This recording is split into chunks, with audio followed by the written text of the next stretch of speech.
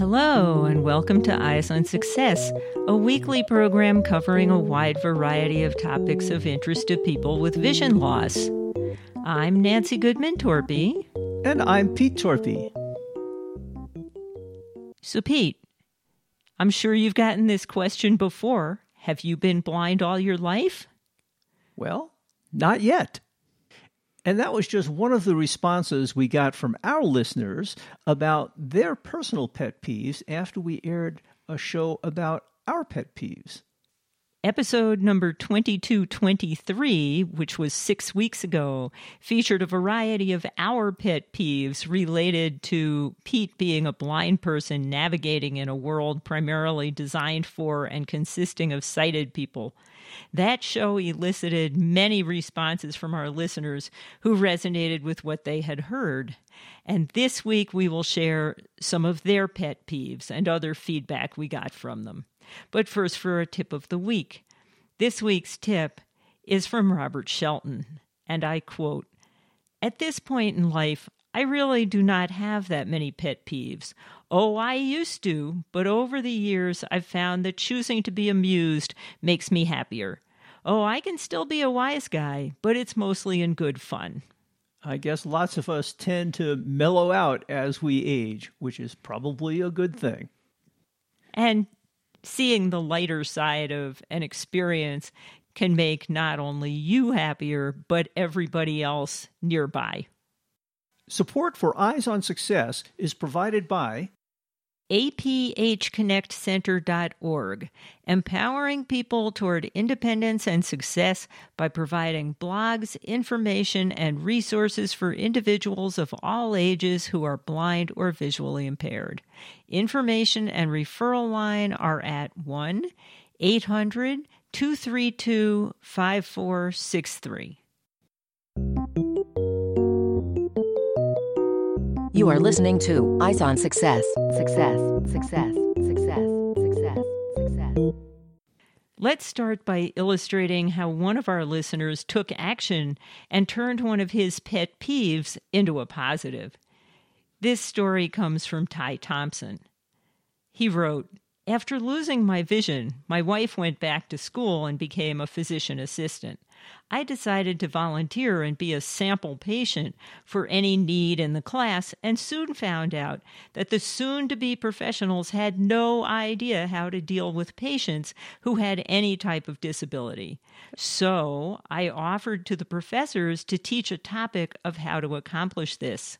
They eagerly accepted, and for several years my class grew from a half an hour to a couple of hours and even included a lab with real-world exercises.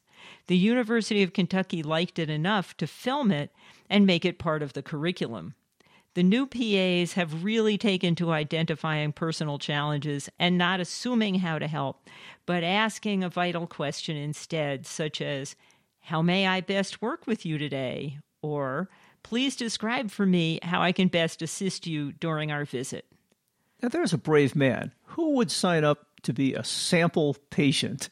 You never know what's going to happen. But anyway, it does show you that there are opportunities to teach people about how to treat people who are visually impaired. And you know, I believe it was the first time ever, and we've been going to doctors for years because we're not that young. We walked into some doctor's office recently and the doctor said, "What can I do for you?" I had never heard that from a doctor before. I was really impressed. Yeah, it was great because that answer impacted what the doctor actually ended up doing. Support for Eyes on Success is made possible in part by our corporate partners.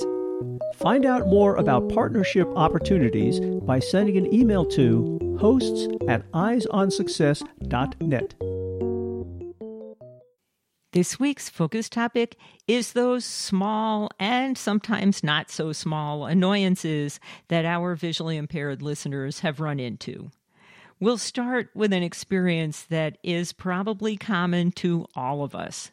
Susan Gerhardt wrote, "My pet peeve is those sandwich board signs in front of downtown restaurants in my tourist-friendly hometown of Prescott, Arizona. My cane runs underneath them. My elbows bump into pointed top corners. I sidestep them into other people. Now I have a guide dog who goes around the sign and encounters oncoming walkers. Occasionally I move one out of my way, like when it's in front of their door. That reminds me of when I worked at Xerox. There was one building that I frequented quite often, and they often had one of these signs on the floor. And I'd come trucking down the hall pretty quickly with my cane, and all of a sudden, whack, this sign went flying across the hallway. And sometimes I would just pass it by, but sometimes I would pick it up and put it right back where it was so I could kick it on the way out again.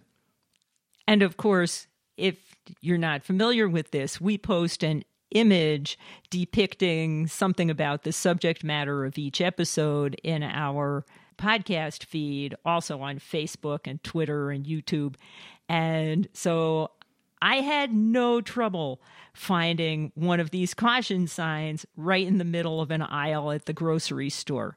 And on top of it, they had run out of space on the shelves, so they had stacks of boxes on the floor, so the aisle was extra narrow, and then they put the caution sign in the middle. It was perfect. Well, at least we blind people don't slip on the wet floors. We just kick the signs down. So here's an experience that I'm sure all of you expect to happen to you if it hasn't already. This came from Stan Bobbitt. He wrote, "Early one morning, a couple friends and I stopped at a diner for breakfast. The waitress came over and took our orders. In a few minutes, she was back and poured us all a steaming hot cup of coffee. While we waited for our breakfast, we chatted and sipped on the Joe. As luck would have it, when she passed by a few minutes later to top up our cups, I didn't have a clue she was there, and she didn't have a clue I was blind. Sure enough, just as she started to fill my cup, I reached out and picked it up to take a sip. Yep, she poured the coffee on the table. I was still clueless as to what was going on and nonchalantly sat my cup back down on the table. I guess she thought I was pulling a prank on her, and she just smiled and started to fill my cup again, and once more I reached out and moved the cup to my face. That's right, the coffee went all over the table again. My friends were nearly busting a gut trying to hold in their laughter. I think the waitress was ready to tell me a thing or two when they finally informed her that I was blind, and we all had a good laugh." I had something similar happen to me once many years ago. I was in a line at a potluck dinner following a friend of mine, and I thought it was about time that they were going to put some food on my plate, so I held out my plate, and for a little while nothing happened, and I figured, well, maybe they weren't ready. Just as I pulled my plate back, they dumped some food where my plate was, and, well, it was on the floor. So that happens once in a while. Sort of like that scene in Young Frankenstein. So what other stories do we have? Well, Robert Shelton actually submitted a pet peeve in spite of his tip saying he doesn't really have so many anymore. This apparently happened years ago. His pet peeve is being attacked by ducks while eating lunch.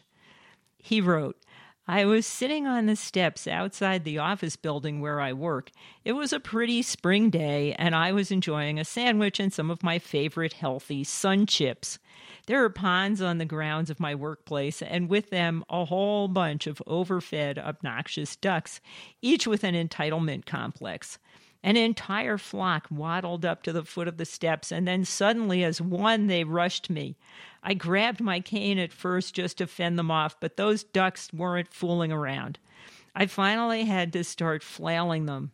About the time the flock beat a retreat, this sweet young thing walked up and asked me what I thought I was doing. 'Defending my sun chips,' I said. 'But you were beating the ducks.' I said, 'You're darn tootin'.' They wouldn't take no for an answer. She suggested I have anger issues and should seek counseling."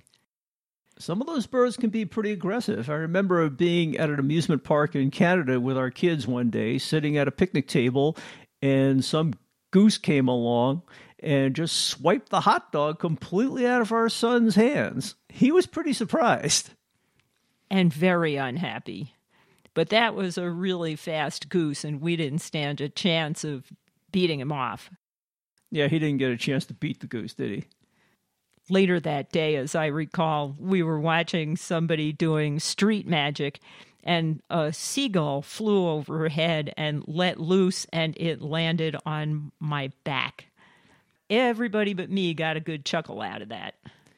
I guess Nancy was spotted by some goose. We got another submission from Ann Foxworth.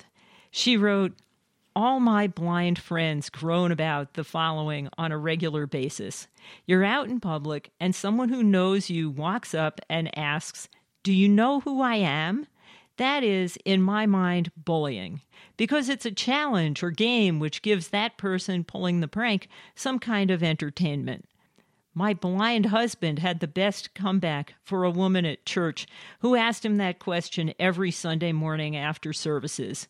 He put his hand on her shoulder, and in a sweet voice he said, 'Jessie, I'm sorry you can never remember who you are, but the next time you forget, come and ask me.' She never asked him again." I had a somewhat opposite experience when I was working at Xerox. I'd be walking down the hall, and one day I passed one of my colleagues in the hallway, and he said in his very thick German accent, "Hello, Peter, how are you doing?" And I said, "Hi, Werner." He says, "How did you know it was me?" Which I thought was pretty funny. He had a very distinctive voice. And that happened, as I recall, pretty much every time you passed him in the hall. He had a good sense of humor. We got some other input from a Russian woman who asked us not to use her name, so we'll call her Olga. She said it really annoys her when people make comments to her with built-in exclamation points, like it's shocking that any of these things could be true. "So, you even have a job? You cook? You live alone?" This list can go on and on. Sometimes we have to go quite a ways to make up for people's misconceptions and strange perceptions about visually impaired people. There was a guard when we had to go in Xerox that let everybody in the door when they showed their ID card years ago, and she was so impressed that a blind person could even walk around, and she finally figured out that I was the budget center manager for our group, and she was just shocked that I was a manager. She figured it was enough that a blind person could walk, let alone manage a group. There are a lot of preconceptions that need to get addressed, and Olga was the subject of one of those.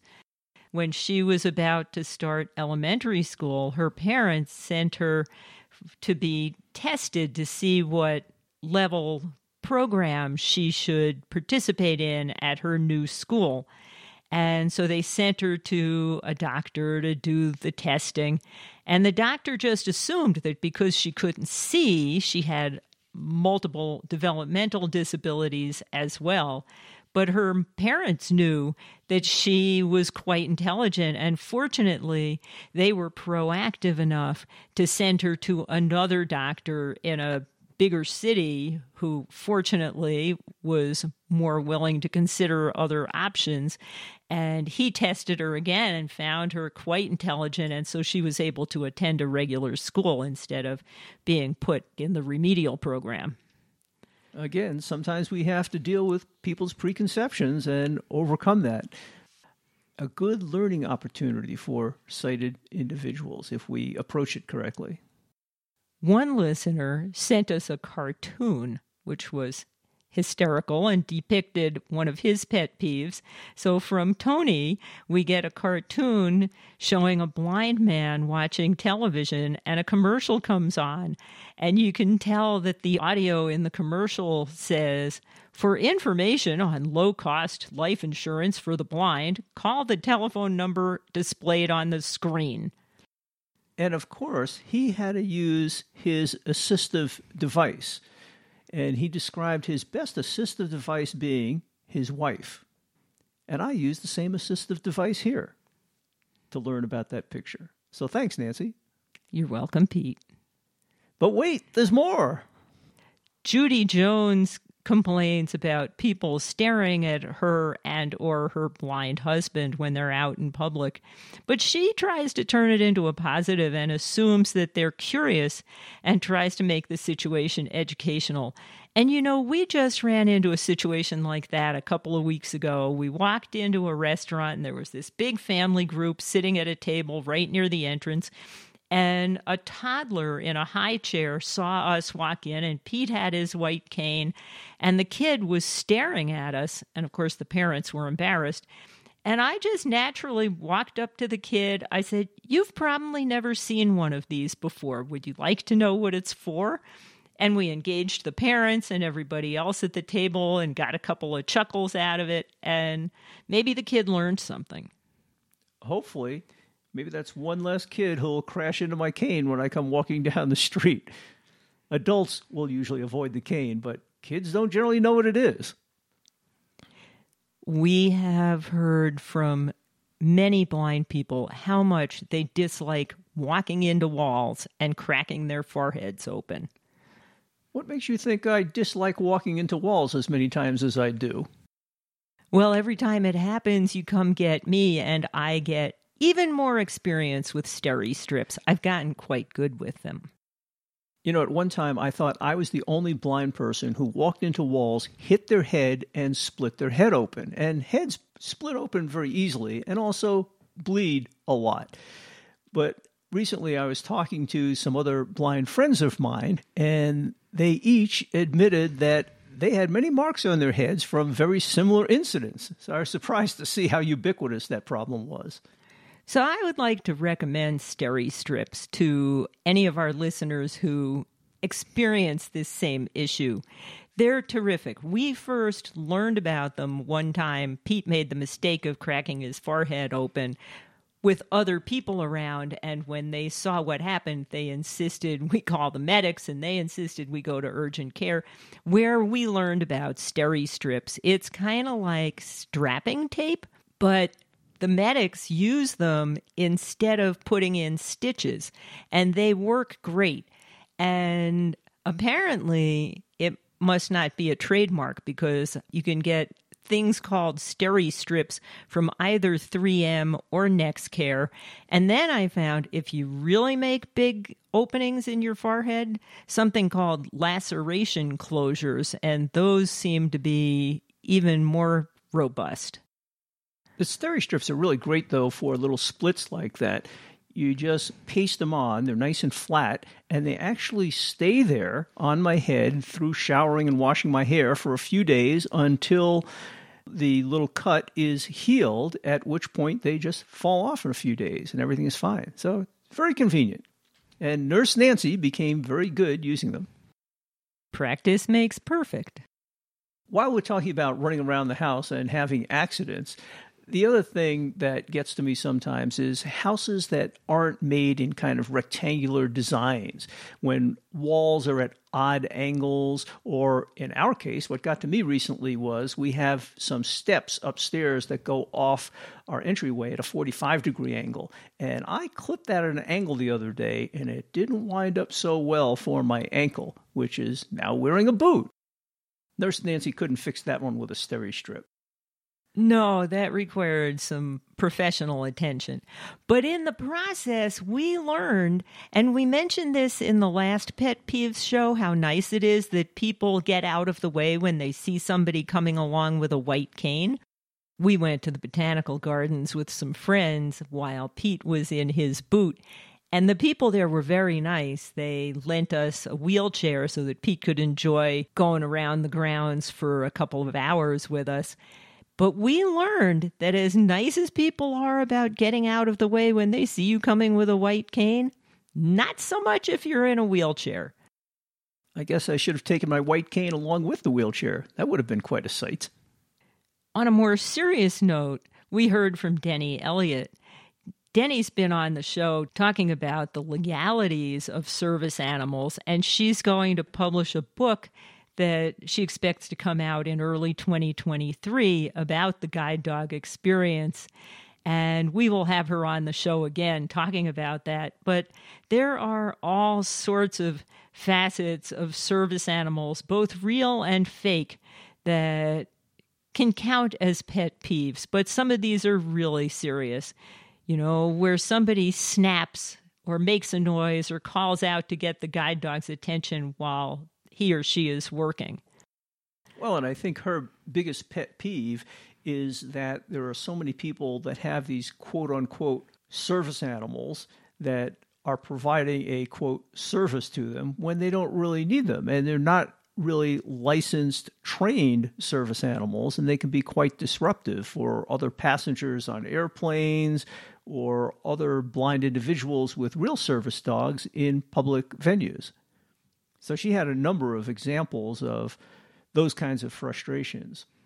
And I think the most egregious of those was when she was online at the checkout at the grocery store with her guide dog, and the man behind her in line had his dog, and the guy turned to her and just volunteered the information. He said, "My dog isn't a real service animal, but we just came back from the vet and he isn't feeling well, so I didn't want to leave him in the car." And she proceeded to explain to him that that was a bad thing to do. He says, "Well, that's none of your business." But the next week, when her guide dog got so sick that she couldn't work for a week and had to go to the vet at Denny's expense, all of a sudden it pretty much was her business. But the guy wasn't around for Denny to be able to explain that to him. And we have one more story to end this segment before we go on to the next segment. We heard from Maggie, who wrote, "I have some friends who like to tell me how brave I am. Despite my efforts to explain that I am not brave, but just getting on with my life as well as I can, and that I expect they would do the same, they don't seem to hear me and persist. I guess they mean well, but what it says to me is that they think I'm different, not the person anymore that they have known for years, and that hurts me." Well, and that is sad. Sometimes we don't get a choice of whether to be, quote, brave or not. We just, as she said, lead our lives the best we can. Just another kind of misconception that you need to overcome in the world. Well, before we actually end this segment, this isn't actually a pet peeve, but there is a thought we'd like to leave you with. This came from Susan Gerhardt, and she suggested it's something to think about. How is vision loss like your first year of college or your first job? When you're new to any of those, you have to learn how to get around, how to learn people's names, how to get along, how to regain your confidence, all sorts of things. And people tend to think of starting off in a new school or a new job or a new town as being something positive. And wouldn't it be nice if we could all apply that same attitude to starting off again as a newly visually impaired person? You know, this is actually something that as visually impaired people, we have to adapt to many new and changing situations. And we learn to do that. And that's a great skill to have no matter what area of life you're dealing with. In a new job, you do have to learn to adapt. You have to learn new skills. In a new school, same thing. Well, like I said, as blind people, as visually impaired people, we're used to doing this. This is a skill that we've developed over our lifetimes, and it makes us particularly good at adapting to other situations. So we just wanted to leave you with that thought. You are listening to Eyes on Success. Success, success, success, success, success. Now for this week's final item, some short but humorous items. From Judy Jones again. Years ago, when pregnant with our second child, I had gone to the grocery store to shop, gotten a very nice young gentleman to help me shop from customer assistance, and we got to talking as we shopped. People, of course, are very polite, and this man asked, "How long have you been in this, condition?" And I'm thinking, which condition? If I say most of my life, he'll be shocked. If I say 6 months, it might make him sad. So I just asked, which condition are you talking about? Blind or pregnant? You know, I had a similar thing happen to me years ago. I was at a party when we first came to Golden, and inside someone's house at this party, I didn't use my cane, and I wear glasses, and I generally look at people when they're talking. So no one knew I was blind. Well, a couple of weeks later, we ran into one of the people at the party at a public event, and of course, I had my cane there, and he came up to me, started talking, and after a while, he looked at me and said, "Were you blind last time I saw you? What happened?" So I thought it was kind of a funny comment. We got a good laugh at it, but he was horrified. He thought Pete had had a bad couple of weeks. So Olga sent us a number of short items, but this one we found particularly amusing. Somebody has apparently asked her if she has problems in the shower, to which she responded, "Yes, I need a handsome young man to help me there." There you go. Now, that could make a shower more exciting for some people.